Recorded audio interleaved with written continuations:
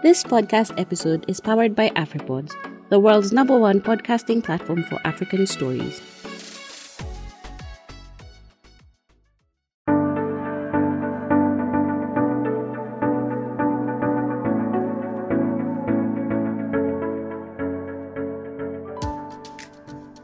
Hello everyone, welcome to another podcast session, Markets Monday by the Kenyan Wall Street and HISA team.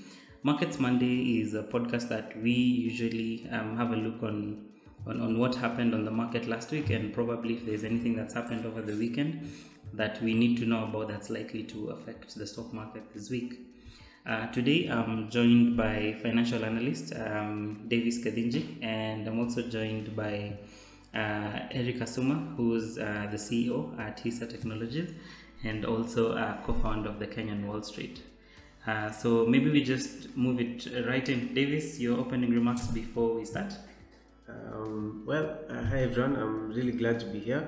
Looking forward to this session, talking about the markets and hopefully the prospects that we're looking forward to going forward. Awesome. Eric? Hi guys, happy to be in today's podcast. Looking forward to sharing insights and what's happening across the market. Awesome. Now maybe we just dive into the NSE and tear it up from starting from the indices. The last week we saw the NSE All Share Index and the 25 Share Index gain. However, we saw the 20 Share Index, which I always think the 20 Share Index has a little bit of significant impact on, mostly in terms of foreign investors who are coming in onto the market. The second week we are seeing the NSE posting a week-on-week decline. The NSE 20 Share Index posting a week-on-week decline. What are your thoughts, gentlemen? I really want to know what you're thinking about this. Is there concerns, or we believe that the NSE is good as long as the All Share Index is rising? Maybe Eric can start. So interesting. I think we are still early in the year. It's still early to tell, but I think we might see some sort of revival in the market that might go up in the long run. So I think we are still early in the year to tell, but I'm still optimistic the market will go up this year. Awesome. So by that we basically believe things are going to be right. I think what Eric is really putting is, remember last week when we spoke about the markets being the markets have been trading at discounted prices for a very long time. We're likely to see a little bit of review on an upward review of most of these prices in the coming weeks. Right, Eric? Yes. And particularly I think what's interesting is that turnover, I think, in the last week was a bit higher. Interesting. Yes. I know that's something that Davis wants to talk about. Davis, your take on the turnover for the exchange? I genuinely believe that actually these indices, a lot of them have actually bottomed out. While there are pretty dim prospects, especially when the COVID pandemic set in, and in light of the fact that even prior to that we were in a bear market for a long period of time, looking at foreign inflow data, especially throughout January, foreign inflows not particularly to the NSE, but rather in Africa in general, I can generally see a trend as foreigners putting more and more money into our market.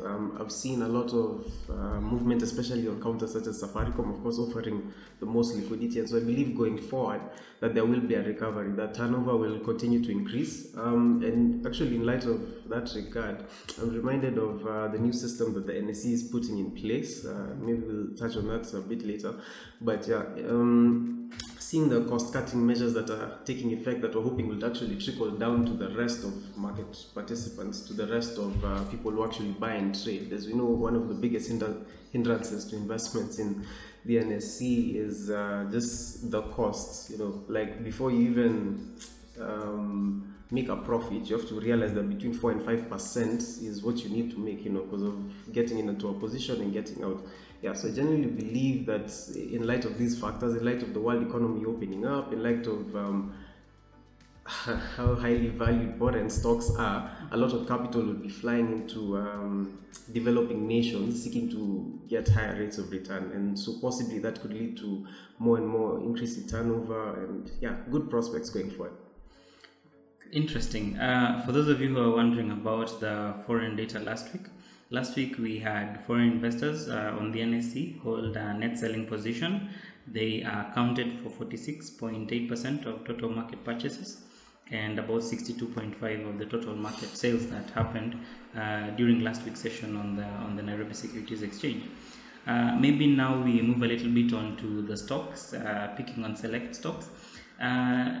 Davis, when we had a conversation with you, and I know we also had a conversation with Eric about this, we believed that Safaricom had already reached a new all-time high, but we're seeing Safaricom making new highs all the time. Last week, Safaricom actually traded at 37.20 at some point on the market, though it eased later on in the week. But what are your thoughts, considering this is the largest component of the Nairobi Securities Exchange in terms of capitalization? Do you think we're likely to see the market continue to take a few odds again, or we should expect probably like a reversal?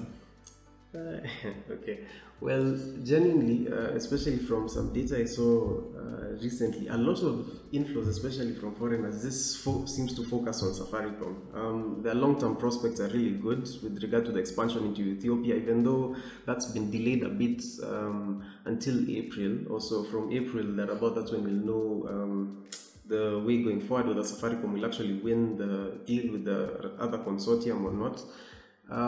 But I like the fact that there's been a reversal on, for example, the M-Pesa charges, the measures that were taken to guard the country from the effects of COVID. That will increase their revenues, which of course will trickle down to the rest of us as investors. Even though the expansion into Ethiopia is really capital extensive, still I do believe that it is a very good counter, and that's why you're seeing a lot of foreigners in that stock. Actually, the last time I was here, I mentioned that even though it had gone down a bit, maybe 2-3% on that day, that was just a short-term trend. The long-term trend will always be up. Of course, my personal view is that it is quite significantly valued if you look at the present cash flows relative to what it's trading at. However, you have to realize that these are unprecedented times. A lot of foreign stocks especially are highly valued, even way more highly valued, trading at extremely high price to equity ratio, PE ratios, etc. So I do believe Safaricom will continue on well going forward, and yeah, it is as always a good stock for the long term. All right. Maybe on Safaricom I can give my thoughts. I think we've seen a few things happen on Safaricom. One, I think Davis, you spoke about the new broker connectivity network that has been put into place. First, my comment is that I think that can improve a bit how fast we settle trades locally. I think that's positive for the market and the NSE and the industry at large. And then on the interest in Safaricom, I think foreign investors are happy with the Safaricom story.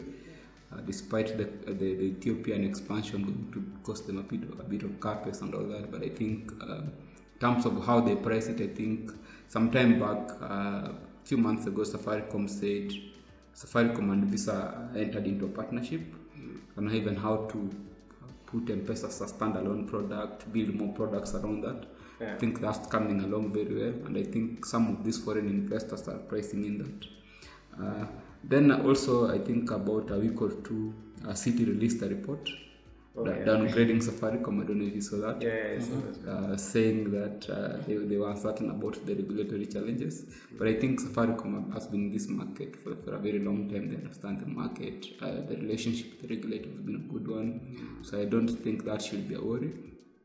Yeah. But overall, I think it's more of a wait-and-see approach, but I see a lot of demand for the counter, particularly from the foreign investors. And given it, Safaricom is one of the few counters that it's one of the few counters that it's very liquid and usually attracts a lot of these foreign investors. Yeah, which is both good and bad in that it takes so much of the market, 60% of the market. But yeah, future prospects are amazing, great. The new products that they're bringing up, those are really good insights. Great. So, do we call shots on Safaricom? It's a wait and see. Wait and see. Okay, everyone. Remember once again what we usually say in this session is that whatever we discuss here is purely for informational purposes. If you need to buy a stock, please consider financial advisor, reach out to your broker, your dealer, and do in-depth analysis and research on your own. This is not an advice to buy or sell a security. Now, we've looked onto Safaricom, and I wouldn't want to leave one of the blue chip companies that traded last week. East African Breweries Limited was the top gainer week on week on the NSE. I'm wondering, what are your thoughts, gentlemen? We know the results for EABL were fairly flat. I don't know what you guys think.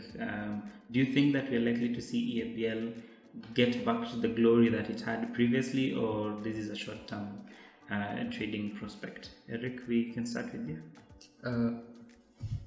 EABL has been one of the most preferred counters by, I think, both institutions and even foreigners. Yeah.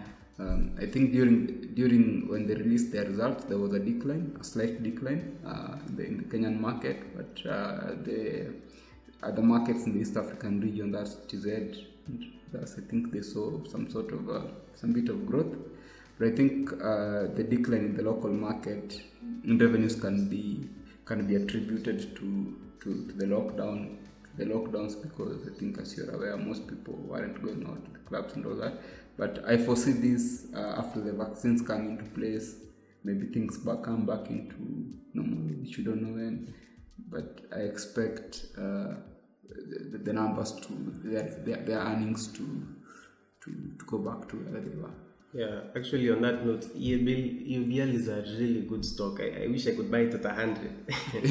Yeah, because you can imagine with all those lockdowns, one of the sectors that was most impacted, of course, was services industry, etc. Bars and restaurants, etc. closed. So the earnings prospects for EABL, I was actually expecting them to be way worse in light of the closure of the Kisumu plant, in light of all these many myriads of things that were affecting them. But interestingly, as Eric has said, they were resilient, and I believe going forward, even as the economy continues to open up, they will pick up. It's good that they were buoyed, in a sense, buffered by the Tanzania market, which I don't think closed down really. Life just continued as usual, which is a really good thing for them.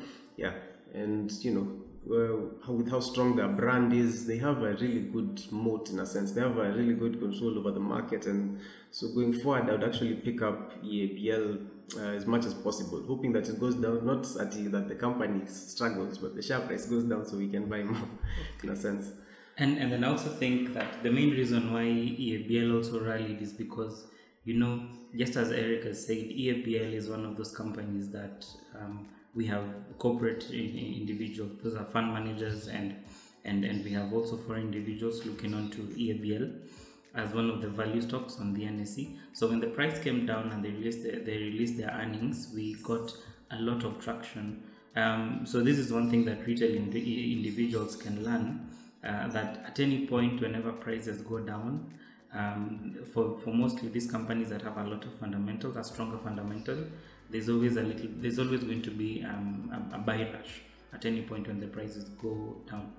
Because you see, in our retail market, just as we always talk about, is our retail individuals will always try to run away from a stock when the prices are coming down. It shouldn't be the case. It's always supposed to be a point where when prices are down, you buy. When prices are up, you sell, as long as the company is fundamentally sane. So that's possibly something we could part with today. Then finally, I know we've looked on fundamentally stable stocks. We are going to look at the banking sector as a whole, but now looking onto some stocks as well that have made news the past week. We've seen Cabasit and BOC, the merger, the buyout. Technically, it's not a merger.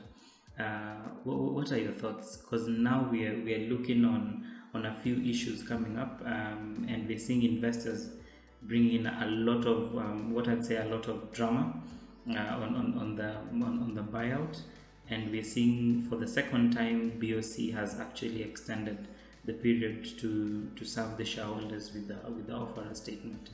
Eric, you've been following up on this. What's your take? I think some of such transactions that we've seen at the NSE over the last couple of years Very few have gone through. Others hit such, let's say, regulatory headways, and really our market, as you're aware, I think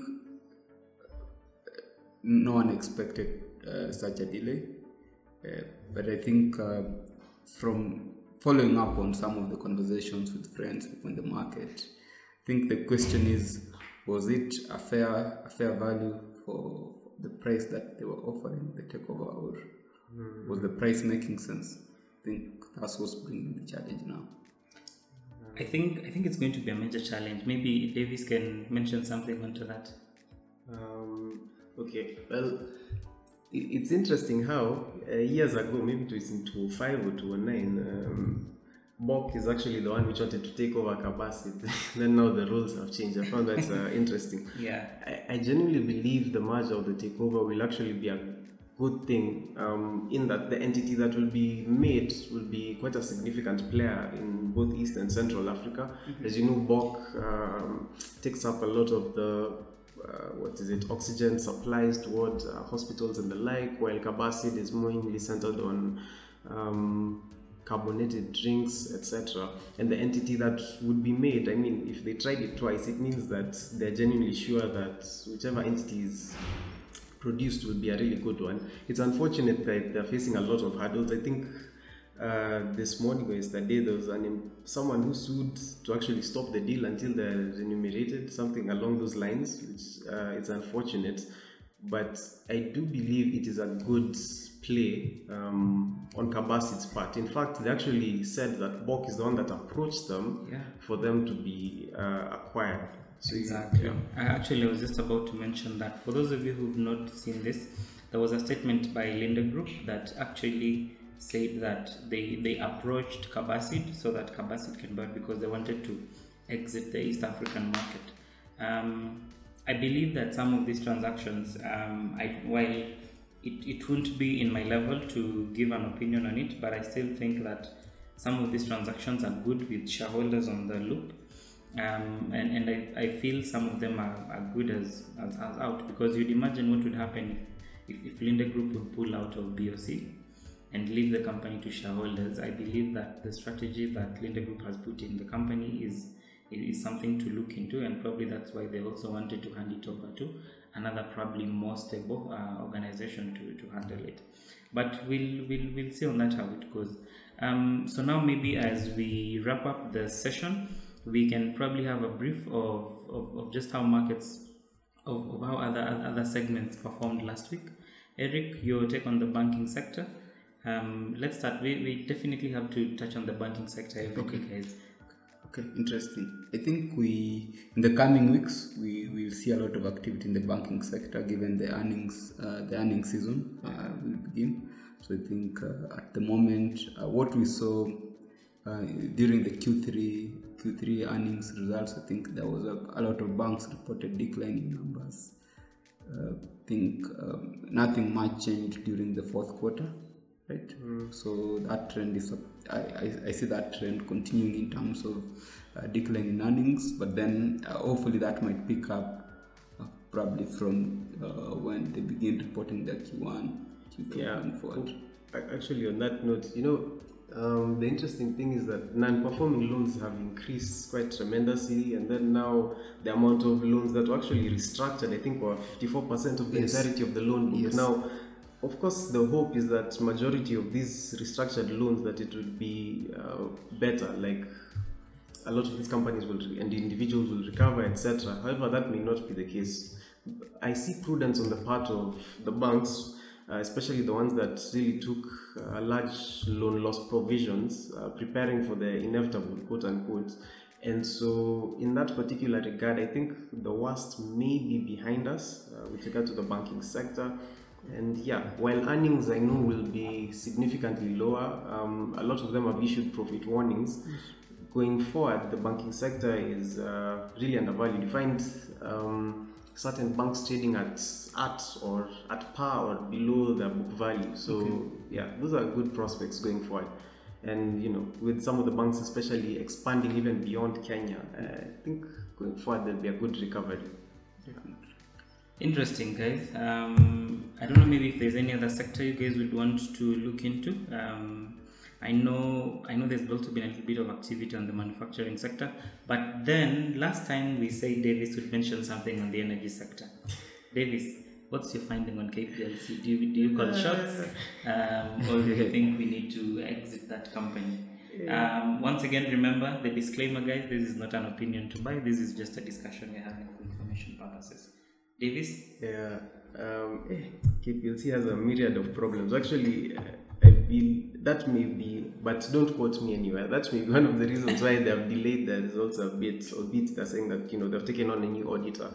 Unfortunately, with regard to the expansion process, Kenya has actually had one of the fastest growths in customers in the entire world with regard to connectivity to the national grid, which has been a good thing, and it's been in line with the government's plans of expansion, etc., possibly Vision 2030. Unfortunately, this has come at a very huge cost. As we know, debt fuel expansion usually has bad results, especially when revenues are not sufficing. While customers have gone up, revenue per customer has actually gone down quite tremendously from, I think, a high of 46 shillings in roughly 2011, 2012. I need to look at my data. I'll have a report on the same. It's actually reduced to somewhat below 20 at present, which is not a good thing. The only thing that will buffer KPLC, or the only thing that they're actually doing right now, is that they're getting moratoriums. Of course, they're renegotiating their loans, etc., because they're in breach of some of their covenants. A covenant is like a loan that is given to a company or an individual on the basis that they will keep up certain ratios, for current ratio, etc. Now, KPLC has decimated their ratio. That's how badly it is trading at. For example, the current ratio is extremely low. So all these factors, their debts, etc., at one point or another, they can't keep on kicking the can down the road. They will have to, pay the pipeline in a sense. And so one of the things that I genuinely think must happen is an increase in electricity prices, as they mentioned, by 20%. So yeah, that's the prospects on KPLC. The earnings, of course, will be bad. I think they'll announce a loss of roughly 2 billion, at least, if we're not mistaken. Yeah, and then that is likely also to affect KenGen. KenGen, of course, is one of the best companies. I mean, it's only trading at 2 times its earnings. Like, go and buy that company. I've seen guys call KenGen a corporate enterprise. Maybe next time we'll be able to dive into that. So guys, remember, we always have to mention a few things regarding the global markets.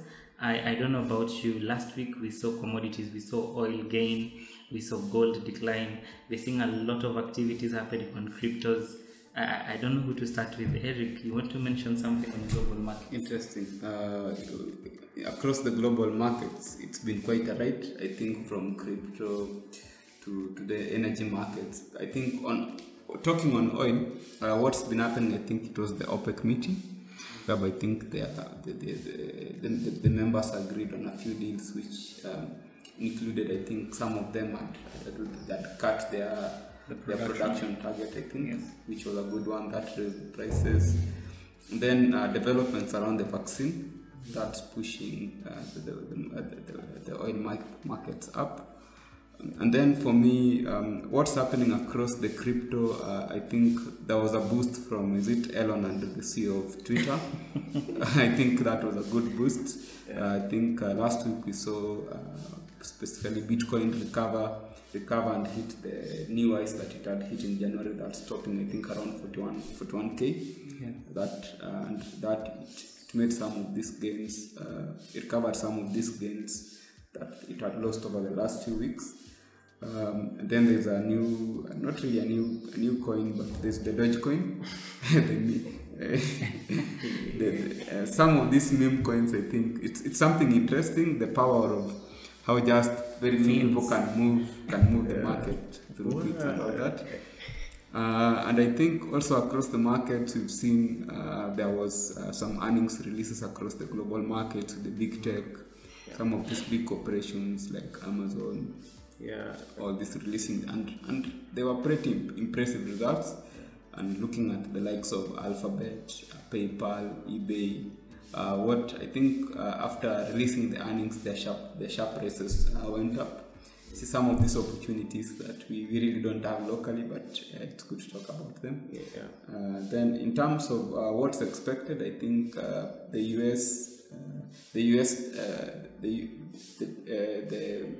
the Biden administration, I think, decided to go ahead with the 1.9 stimulus package, and I think that's coming along very well because they decided to go ahead even without the approval of the how do you call them, the Republican, right?